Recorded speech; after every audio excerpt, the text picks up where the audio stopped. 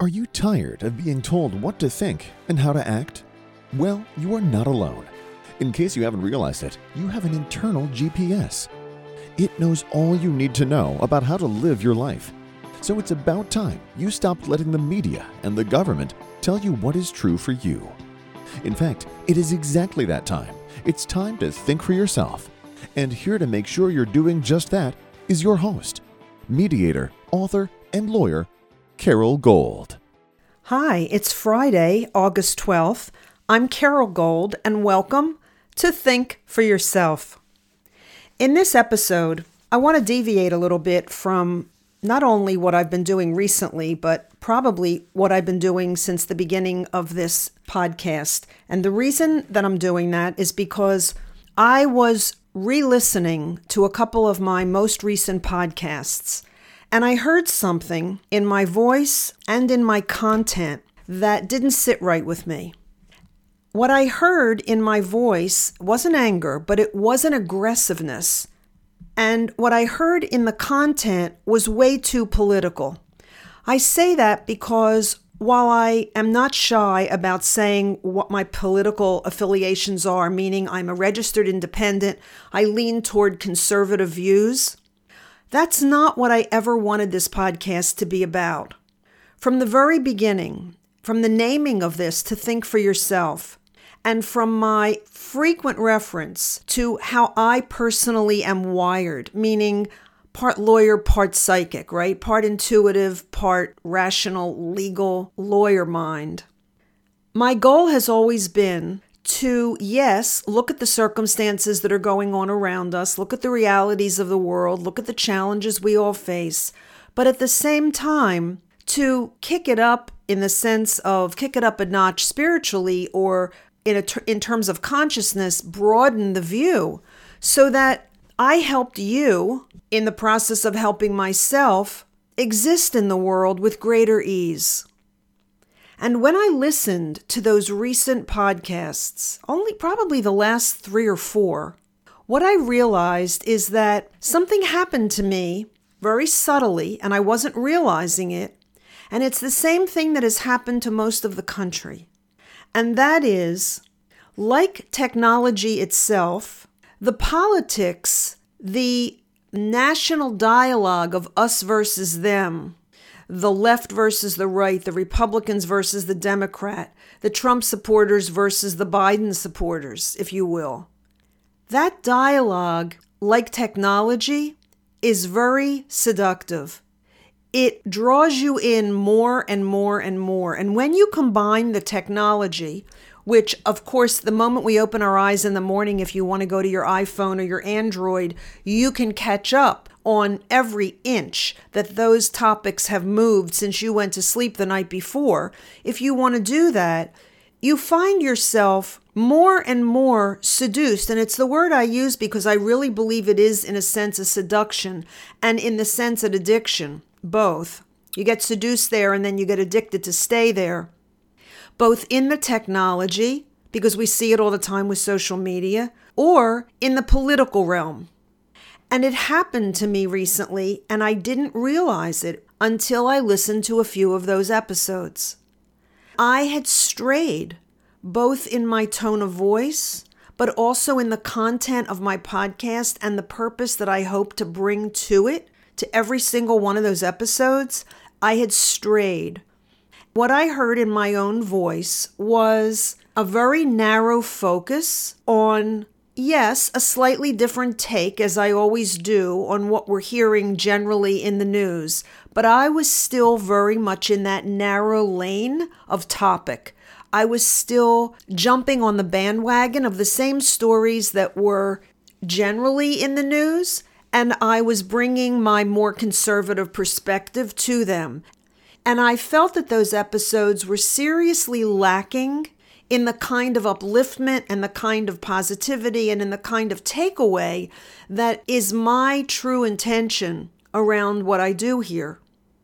And that's the reason that this episode is going to be a little different than anything certainly I've done recently. Because I don't want to go down that road. And I want to explain why, beyond the explanation I just gave you. I guess I want to give you an example, not explain why.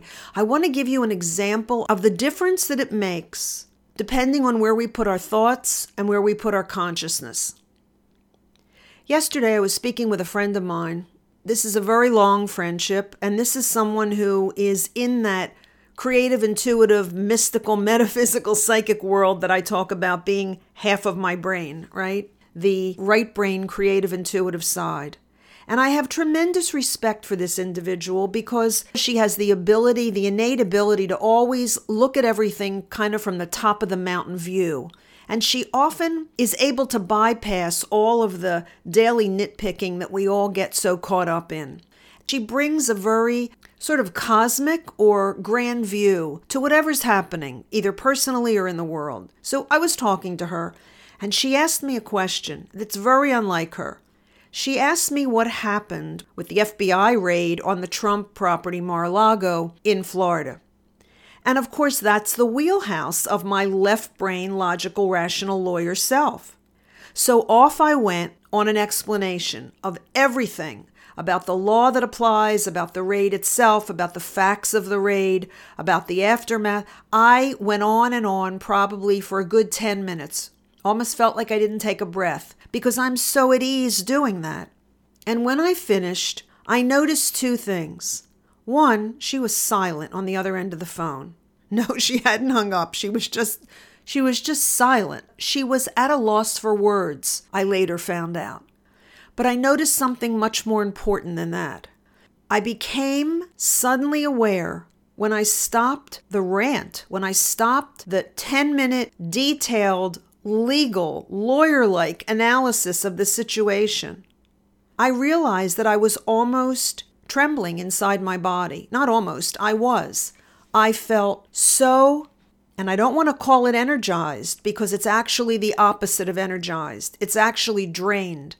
I was almost, again, not almost, I was shaking literally inside from the tension that had overtaken my body in getting lost in the left brain, logical, rational, political realm that we all get so caught up in every day and that the media wants us to be caught up in, and that I believe the politicians want us caught up in as well. I was uncomfortable. I was shaky. I felt ill at ease. I felt nervous. And yet I had just spoken something that I knew with specificity, and I could speak about it with great ease. The speaking was with great ease, but what it was doing to my body was a very different experience. It was dis-ease. It was the opposite of ease. A little while later, after I understood why she was silent, she actually said she didn't know what to say when I finished because there was so much to process, but also, and so much to process for her because she's not used to thinking the way I explained everything. She's usually in a much more metaphysical, cosmic state of mind. She said there was so much to process, but also she was trying to regain her own footing in looking at it from a higher perspective, from trying to find the cosmic or the metaphysical or the view that would make more sense out of everything we're going through. We stayed on the phone, and our conversation shifted shortly thereafter to be much more like the kinds of conversations she and I often have in the metaphysical realm. We kicked it up a notch, so to speak, and we were looking at all of it from a much higher, much grander, much less time-constrained view, more looking at it like a fractal in a hologram, or looking at it as only an aspect of a much greater picture. So that we backed up, and like the astronauts when they go into space and they look back down and they tell us that Earth looks like a dot, and it changes their entire perspective of life and the universe in general, and it's something they never get over, those who have gone into space. It's like that. It's like we back up in our conversation to where the politics and the everyday back and forth and the Democrats versus the Republicans and the us versus them and the left versus right becomes a tiny dot, and it changes the perspective for the good. And I realized at the end of that part of our conversation that I had completely relaxed in my body. In fact, I had physically moved from where I had been speaking to her about initially my explanation of the raid. I had been standing in an area where my kitchen divides from my living room. I had been standing the whole time I was talking to her because as a lawyer, when I'm reviewing a case or I'm working something through in my mind, I tend to pace. I'm a pacer. So that's what I was doing when I was sharing the information with her about the raid. But when I realized that we had moved beyond that and we had had this beautiful conversation from a higher perspective, I had somehow, not even consciously, left that kitchen living room area, and I had gone out to my patio, and I was sitting outside at a French bistro table that I have, casually with my leg crossed, looking out at the landscape, looking out at nature, and I felt calm and the peace and the almost joy in my body that was such sharp contrast to how I had felt when I was reviewing the news with her. So, what I want to talk about for the remainder of this podcast, and I think I know what I'm going to talk about, but when I sort of free associate like I'm doing on today's podcast, I almost never know where it's going. I think I know where it's going. I want to say to you, how do you deal with everything that's going on right now from that withdrawn, holographic, greater picture perspective? Because I know that just as my body was tensed up and emitting all kinds of chemicals and hormones it didn't need when I was giving her the details of the raid, I know that you're having the same experience every day, whether it's the economy or it's the politics or it's the southern border or it's Ukraine or whatever it is in the news. They're all stress-inducing. And there's no way to engage in all of those unknowns and all of those potentially terrifying topics without doing damage to our bodies. And if we're not healthy, we're good for nothing. The rest of it suddenly doesn't matter at all, right? We can engage in all of that stress-inducing stuff until we're sick. And then once we're sick, ironically, we don't care about any of that anymore because the only thing we care about is that we're not well. So how do we get to that well state? Or how do we even stay in that well state?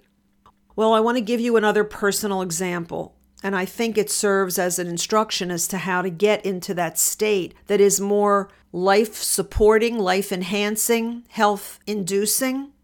It has to do with something I've spoken about before, which is attachment disorder. I had cause in my life to deal with someone who has attachment disorder. Without belaboring what that is, attachment disorder causes certain deficits in cognitive development, in emotional development. And depending on the degree of severity in a person, that attachment disorder, let's call it limitations, can be anywhere from mild to extreme. But one of those characteristics of attachment disorder is that when a person lies and gets caught in a lie, they may temporarily, fluster and try to explain, but pretty quickly when it's apparent that they've been caught and that there's no way around it, they give in, they acquiesce, they either say they're sorry or they explain why they did it. Not so with attachment disorder. When someone suffers from attachment disorder, and they are caught in a lie, they double down. They double down. So the more you show them factually, rationally, why what they did or said was a lie, and that they are telling a story that is trying to support the lie, the more you do that, the more they compound their defense of the lie. Attachment disorder people cannot own the responsibility of their deception. And without, again, going too deep, it has something to do with improper conscience development at very early stages in life. For many years, I dealt with someone who has attachment disorder. I spent those years always trying to break through that doubling down. But I came to a point when I realized that no matter how rational, no matter how factual, no matter how logical, no matter how blatant the evidence put before this individual would be, they would not acknowledge what they had said or done. And I had a choice to make once I had that realization. Because somewhere in me was always the belief that I could change the way they perceived the information. That somehow, if I did a good enough job, if I explained it clearly enough, if I brought enough visual or factual material, I could get through to them. Once I realized that that was not the case, the choice I had to make was I going to continue to behave that way? Was I going to continue to engage those conversations, knowing there was no win in it? No win in it for me, and actually no win in it for them. Or was I going to accept the fact that no amount of reason could reach this individual, and that I had to walk away and allow that person to live with their deception? And if I made the latter decision to walk away and let them live with that deception, their own deception, then where did that leave me? And what I almost immediately experienced was it left me with the freedom in my own life to pursue joy, to pursue happiness instead of the conflict and the stress that resulted from the conflict and the endless feeling of failure that I had not been able to break through. It changed something in my life that's very huge, and it allowed me, as I said, to move in another direction. It freed up both time and space and intention around what I wanted to do with that time and space. And I filled it with joy instead. I filled it with things that supported my highest good. It freed up an awful lot. Why do I share this story with you?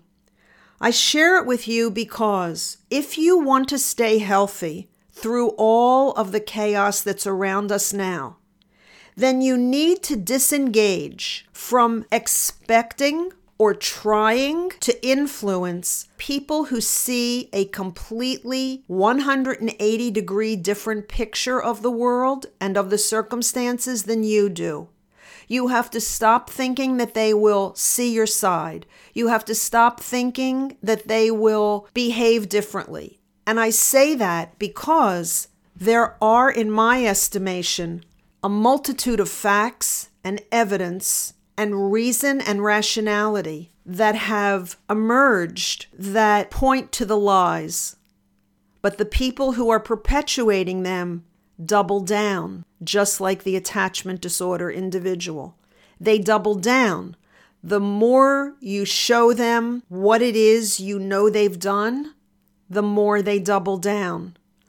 The only way to deal with this now is to disengage from that, to turn your gaze, your time, your energy somewhere else in your own life, in your own family, in your own community, in your own state, in your own nation. Turn your vision, your energy, and your time somewhere else and use it to enhance your own life.